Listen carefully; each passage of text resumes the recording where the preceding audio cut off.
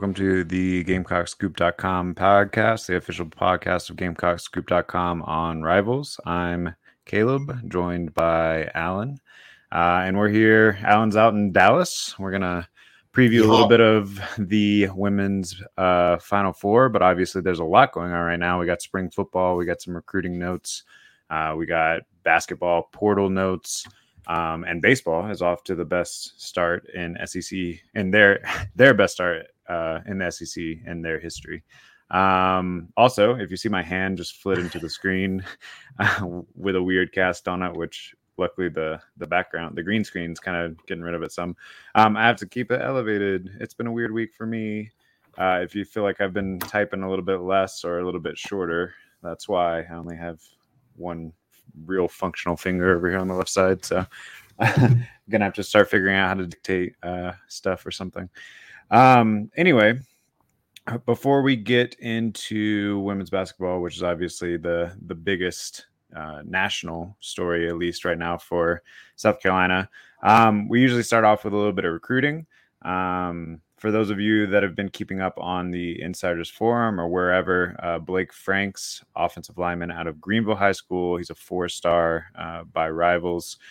He's one of 3 4-star in-state O-linemen in this class. And we at Gamecock Scoop have projected all 3 to go to South Carolina. There's actually a story on our front page that I just posted like 5 minutes ago where me and national recruiting analyst Adam Friedman kind of discuss how likely it is that South Carolina lands all 3. And if you would have asked me that question, I don't know, 6-7 months ago, I would have said they feel good about Josiah Thompson, but Cam Pringle, when I was talking to him last spring, around this time last year, he seemed pretty set on the idea of going to Ohio State or one of the Blue Bloods. And then Blake Franks was a long time Clemson lean all the way up until just the last couple of months. And now I've started to feel a lot better about that. Go read some stuff on that I've mentioned about Franks in the past. And then obviously we'll all know here at 6:30 Eastern what his decision is.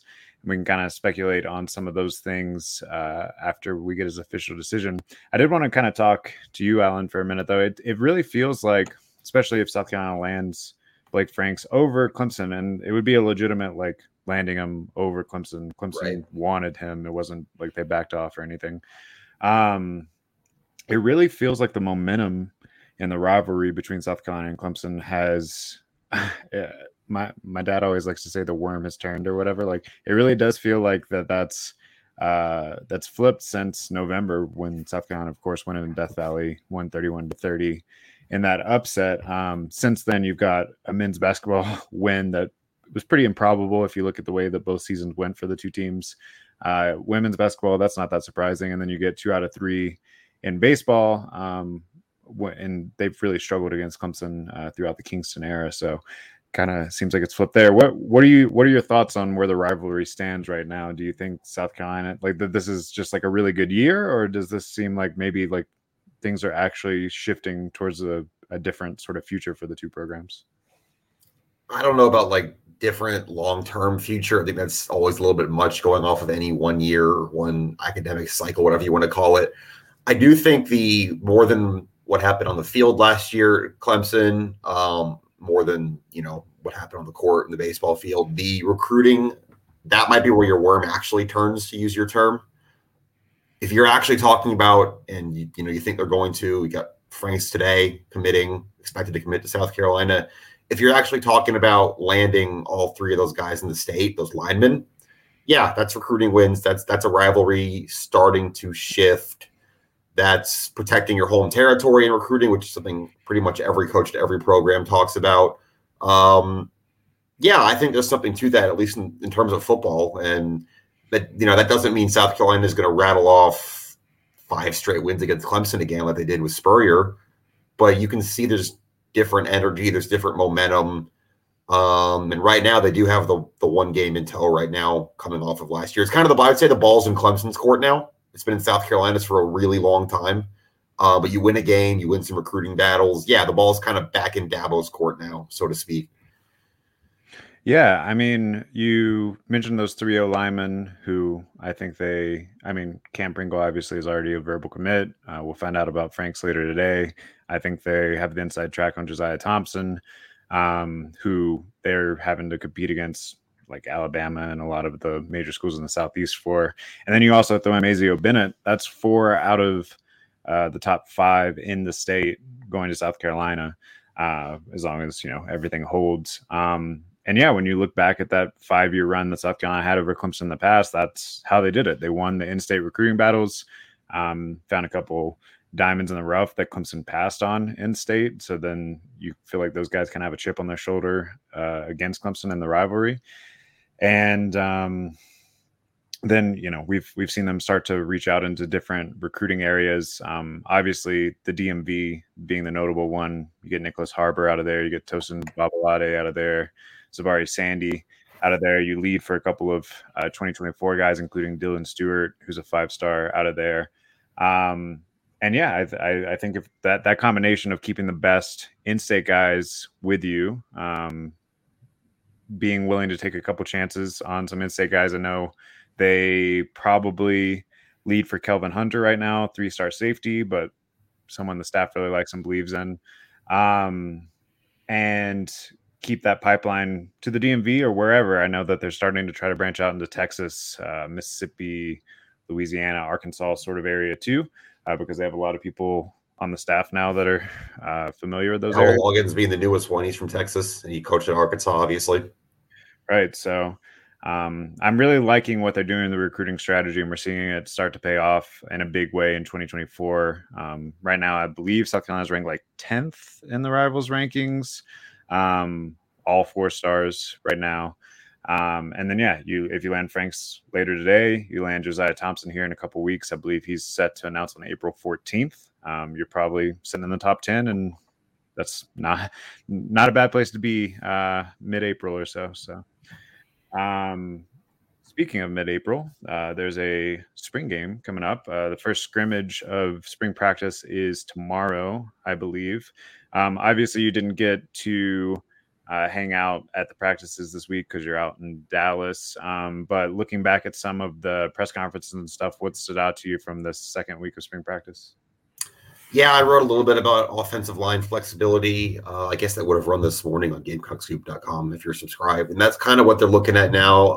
Teasley was at the podium yesterday talking about that, about how they got guys that could play 3 positions, 4 positions. They feel like Nick Gargiulio can play all 5. That's kind of been interesting to me. That just they want to get the best 5 out there, but they feel good about having the best 5 out there pretty much no matter who has to play where, just because so many guys can do so many different things. And yeah, that's kind of what I took from it. My other Beamer note, I guess, he was asked Tuesday, which I was there for. He was asked what his magic number is for scholarship running backs. Like, how many scholarship running backs does he want on the roster when they go play week 1? He said 5. Well, okay, right now you're at 2.5. Yeah. If you count Joyner, it'll be 3.5 when DJ Braswell gets to campus. But either way, even if you are counting Joyner, that's still 4. And I don't think you are counting Joyner. And Braswell's not going to play that much as a freshman, I wouldn't think, in the SEC. So your Beamer kind of said without saying that they're going to portal running backs in May when that window opens again on May 1st. Yeah, and that's something that we've speculated on for a while. I think that's pretty much inevitable. Don't discount Braswell yet, though. He might get some run here, and as a freshman, especially depending on what they get out of the portal or whatever. He's a speedy guy. Would be a good proven running back who's run between the tackles at the FBS, and if you can, Power 5 level. That might be asking a little bit too much, but you just need bodies who have done it before. Yeah, and even though Mario Anderson definitely looks the part, I think if anyone's seen some pictures of him in winter workouts and stuff, he's a beast. He's not proven. At the very least, even if he comes out and exceeds all expectations, it's a big step up from Newberry to the SEC. That kind of leads into my next point. So yesterday I wrote about Spencer Rattler. He had his first media availability since deciding to come back for what is this? His redshirt juniors, or he didn't redshirt? Is this his junior season technically with COVID and everything?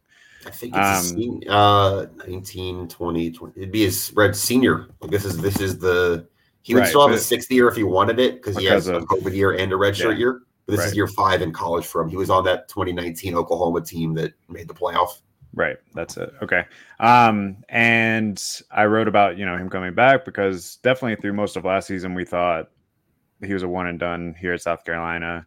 Now coming into his second season, he spoke a little bit about being a little bit more of a vocal leader coming into the second year. He spoke about Dowell Loggins' offense and how he really likes the space and pace sort of philosophy that Loggins is trying to integrate, and that he and the other quarterbacks obviously were able to dive into that playbook first, and now that part of their job this spring is kind of making sure that the rest of the offense catches up on that. One thing I wanted to ask though is what are our expectations for Spencer Rattler this coming year? I mean, obviously for his individual expectations, he's trying to get into a position where he's draft worthy. So what does that look like? What does South Carolina's season, maybe his personal stat line, have to look like in order to put himself in that conversation where he's, drafted in the first couple rounds of the NFL draft?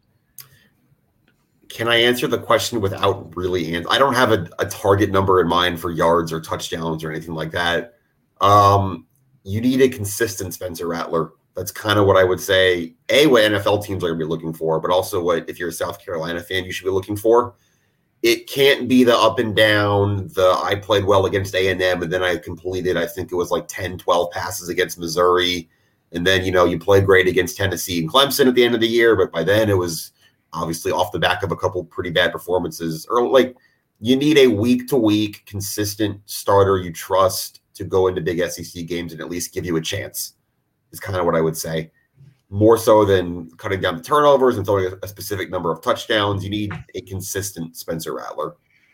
And is there a scenario where I guess things clicked for him here in Columbia over those last couple of games, those last 3 games? He didn't play bad in the bowl game. He was a little hamstrung on his weapons and stuff in that one, but I still thought he played pretty well, made some of those jaw-dropping catches. The one to Xavier Legette obviously stands out in my mind in the back of the end zone. But is it possible that things just clicked at the end of the last season and he just keeps that going into this season? If that Spencer Rattler shows up for a whole season. I mean, if that Spencer Rattler showed up, you're talking about a Heisman Trophy. I don't think you're going to get that version of him the whole year, but yeah, I think it is possible. I don't know if that's a comfort thing. I don't know if I do know Satterfield opened some things up those last 2 games that he wasn't doing for most of the year before that. I think it's possible. I would lean towards that being more likely than not, just because there is no transition to Columbia. There's a new offense. There's no actual football transition, program transitions, philosophy, whatever. I would lean toward that being more likely than not. Yeah. Yeah, and I mean, I think if you pick up where you left off, you're looking at obviously the defense is going to have a big role to play here, but I think you're looking at a very explosive offense over the course of the 2023 season, which is going to keep you in a lot of ball games. So I know personally I'm excited to check it out and see how things go. The expectations are higher going into this year, and you wonder if that's a good thing or a bad thing. You finished 8-5 last year on a year that you were picked to win 6, maybe 7 games. Not by me though. I picked him to win 8. So I don't know. It'll be really interesting to see, but I agree with you. I think that there is a scenario where he just kind of whatever clicked for him, and more games than not this coming season look a lot like the end of last year. And if that's the case, I think South Carolina as a team is going to be happy. And I think Rattler has a good opportunity to play his way into an NFL contract. Does that mean he's going to be like a top 5, pick or whatever? No, but I mean, we've seen he can make all the throws that an NFL team might want. And I could certainly see him, someone taking a chance on him if he has a season like that. Yeah, like I said, you just need the week-to-week stuff. I mean, the Tennessee game, that's fun. The 6, 7 touchdowns, that's fun. That's electric, but it stood out because we hadn't seen that all year. You know what I mean? Like you need I would say a higher floor for Spencer Rattler. That's a good way to put it. Just that consistency, and then get a couple big games against big opponents like you saw against Tennessee. And I think you're right there in it, and you'll be in the national conversation because of the spotlight of those games. We got a lot more football on GamecocksGroup.com. You can go check that out. Obviously, there's more spring practice next week, which Alan will be back for after his trip to Dallas. Hopefully not back too soon, though. Which we'll talk about here in a second. But yeah, spring football and then spring game here in a couple weeks. The only men's basketball notes I have really quick is that we were trying to decide how to say it before the podcast began. Talon Cooper landed at South Carolina out of the portal. He averaged like 9.5 or so. I can't remember it's 9 point something points per game this past season at Minnesota, but on a Minnesota team that went like 2-13 in conference. So, that's kind of tough, but yeah, he played 36 minutes a game, is originally from South Carolina. He went to Dorman High School in South Carolina. And I think it's a good piece. I don't know that it's a piece that you like can build a team around or anything like that, but I think it's a good piece to have in the arsenal. You tried a similar thing with like a Benjamin Bozeman's Verdonk last year, which we were talking about before, which didn't work out as much. But yeah, Cooper plays more of a guard role. And I think he immediately steps into some pretty heavy rotation, pretty heavy minutes, at least with the way that the roster is constituted right now. Yeah, I mean, that's the whole thing, though. You say roster's constituted right now. Oh, well, we know it's going to look different here in a couple of weeks, in a couple of months. They're going to keep adding a piece at a time here until they can fill out the roster after, especially how much they lost, which we've talked about before. I mean, obviously, Trayvon Minot's gone, Javon Benson's gone, G.G. Jackson, Chico Carter went in the portal, Hayden Brown's graduated. This is going to look different next year, and especially with only 2 players in this recruiting class right now. Lamont's got a lot of options. Yeah, and we've been reposting a lot of different names that have been reached out to by South Carolina in the portal. And Perry McCarty on GamecocksGroup.com has done a really good job of kind of staying in the loop on potential names and what their upsides and downsides for South Carolina would be. I guess if I'm giving you one more name right now, it would be the Clark kid. What's his first name? Clark kid out of the Citadel.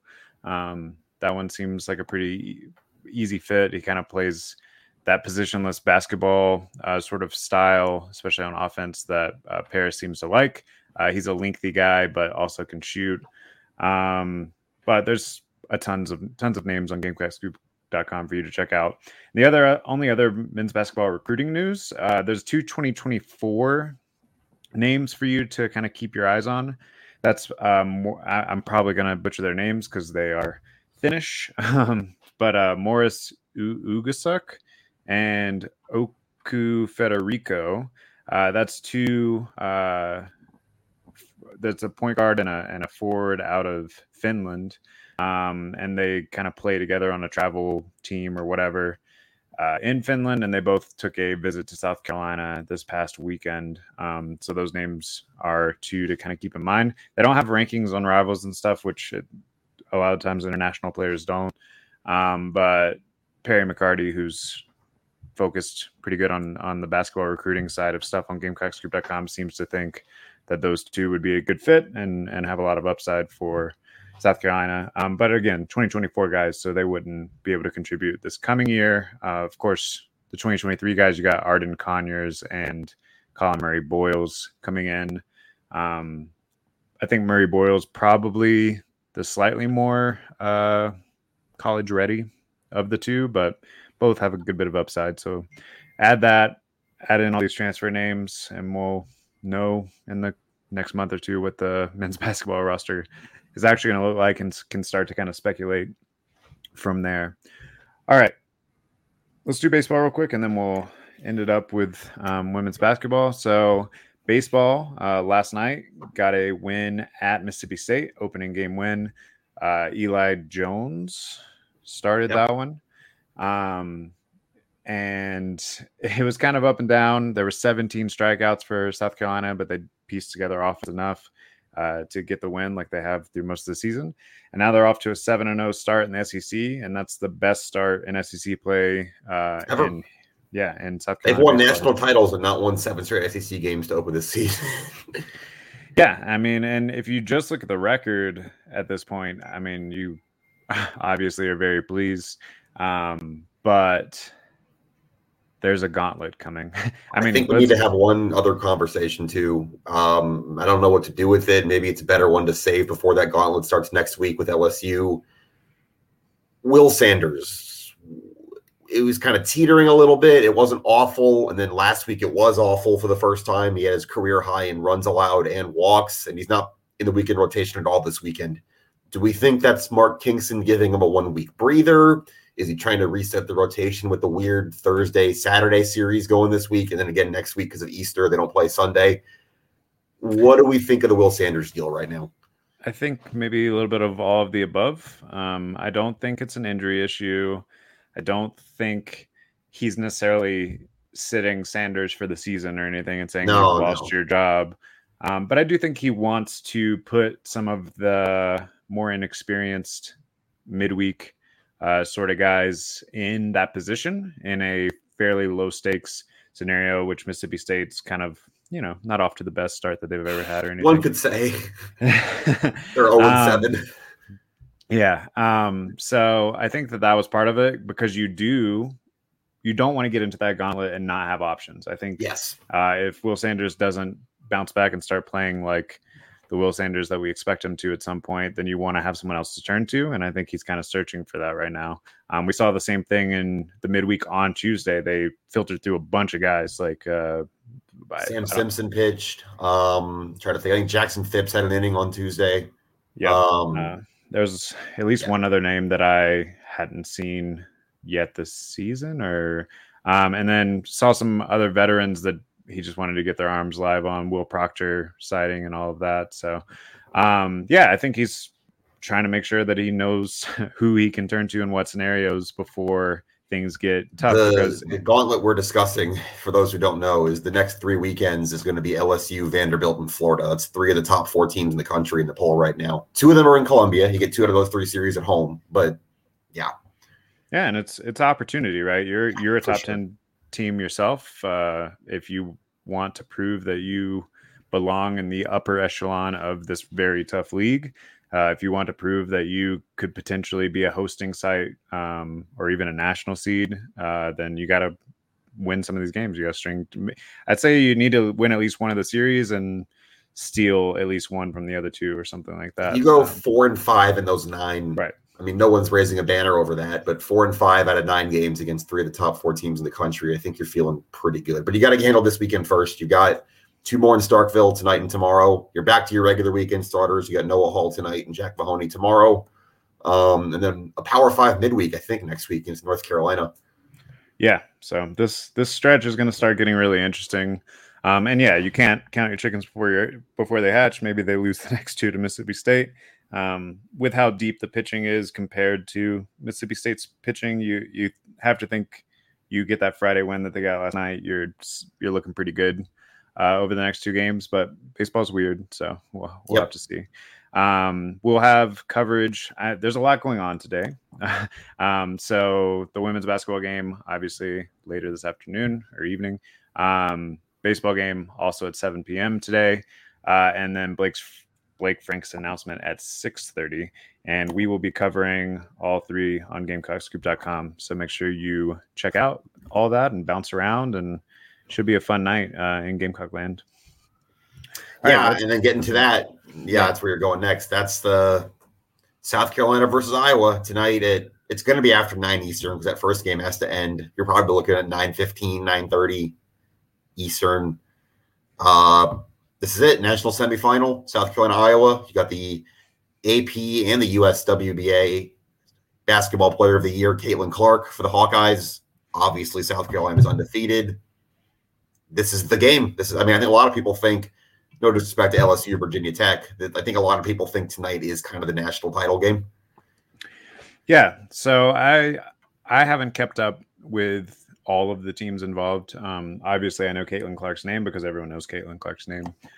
She dropped 40 last week, or 41, 40 It was something. a 40-point triple Yeah, double in the Elite Eight, which has right. never happened before. Which has never happened in men's or Yeah. women's NCAA tournament.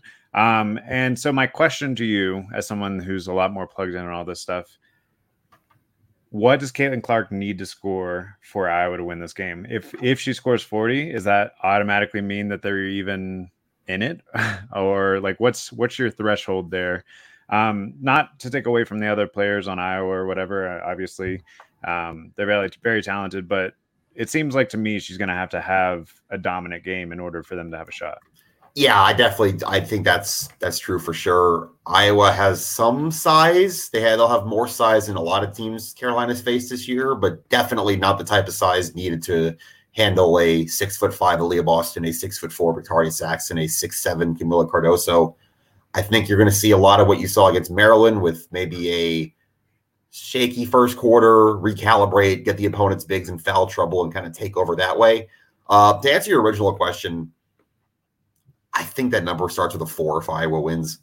Is kind of what I would say. I think my Caitlin Clark belief on this game tonight is she is going to score in the 30s. I think she's going to volume shoot a lot. She's going to hit a few of them because that's just kind of what happens, even when you're playing good defense. I'm expecting a Caitlin Clark gets 32 points on 22 shots kind of game, where that's kind of what I'm thinking. Yeah, to me, this is a lot about managing emotions and managing the mental aspect of it. Because I think where South Carolina could get in trouble, because they're not the most efficient shooting team. Now, granted, Iowa does not have a very good defense either, so they may look a lot more efficient tonight.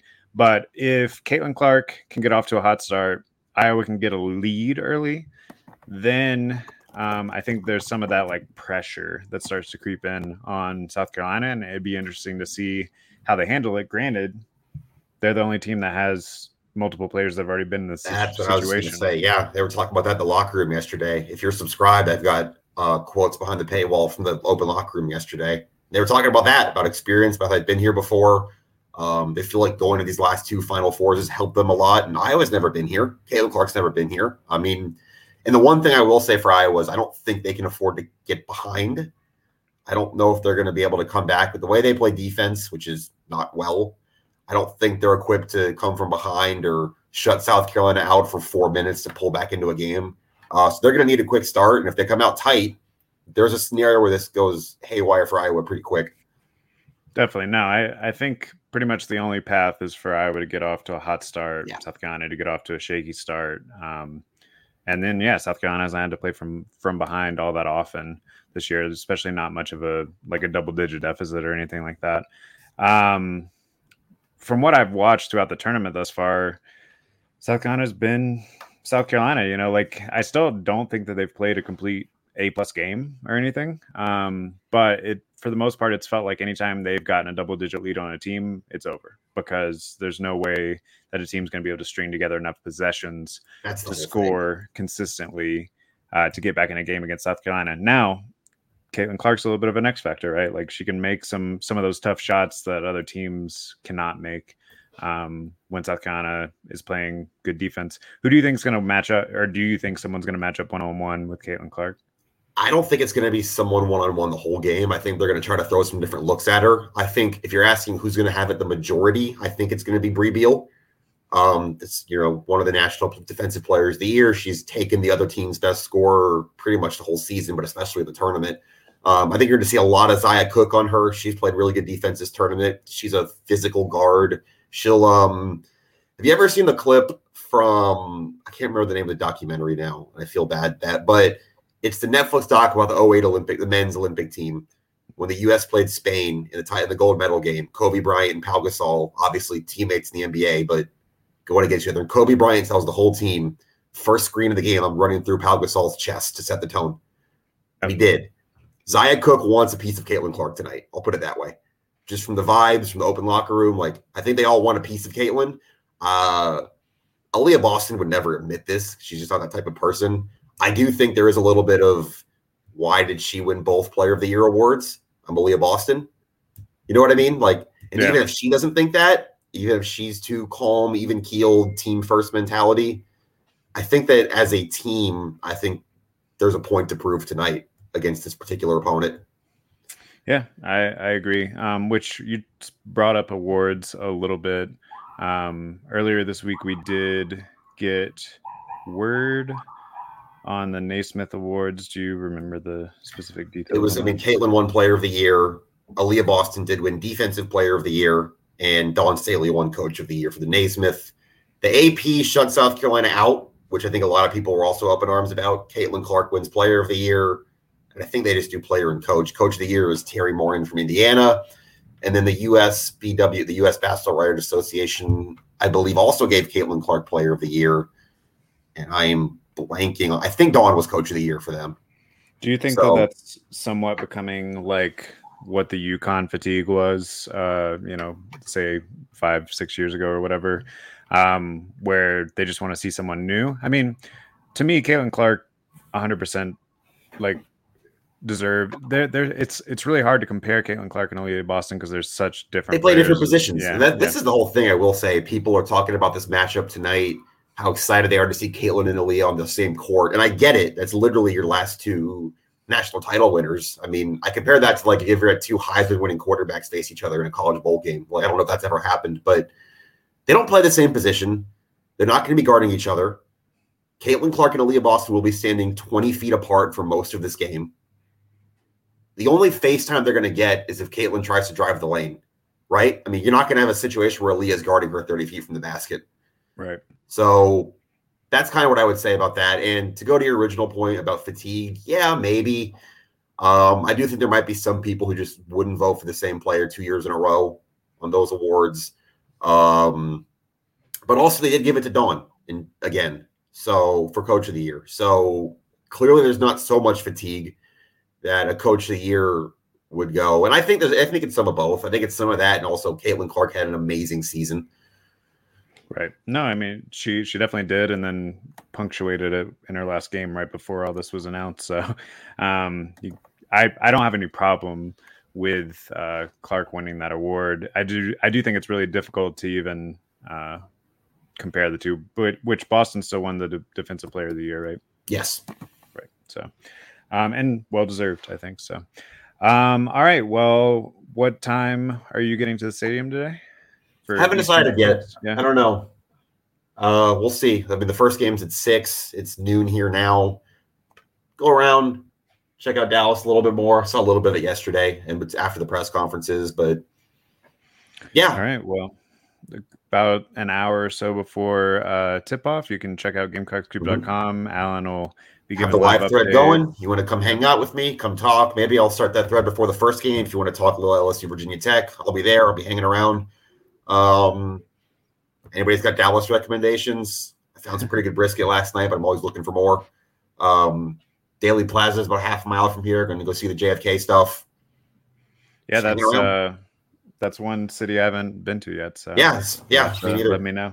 Yeah, I'll come back to the next podcast with 8 hours of conspiracy theories. Don't worry. Great. Yeah, tell us about the man on the knoll and all that.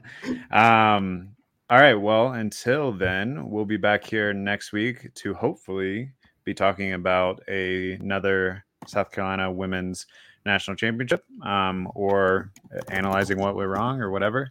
We'll be back with some more spring football stuff. Probably gonna have a commitment to talk about, and the number one baseball team in the country is coming to Columbia next weekend, or assuming they're still ranked number one by then. Yeah, this is a super exciting time of year. As someone who used to be primarily just a football fan and would check out this time of the year, I didn't know what I was missing. So until next time, this has been the GamecockScoop.com podcast. Be sure to like and subscribe and all those things that people say to do, and we'll see you next time.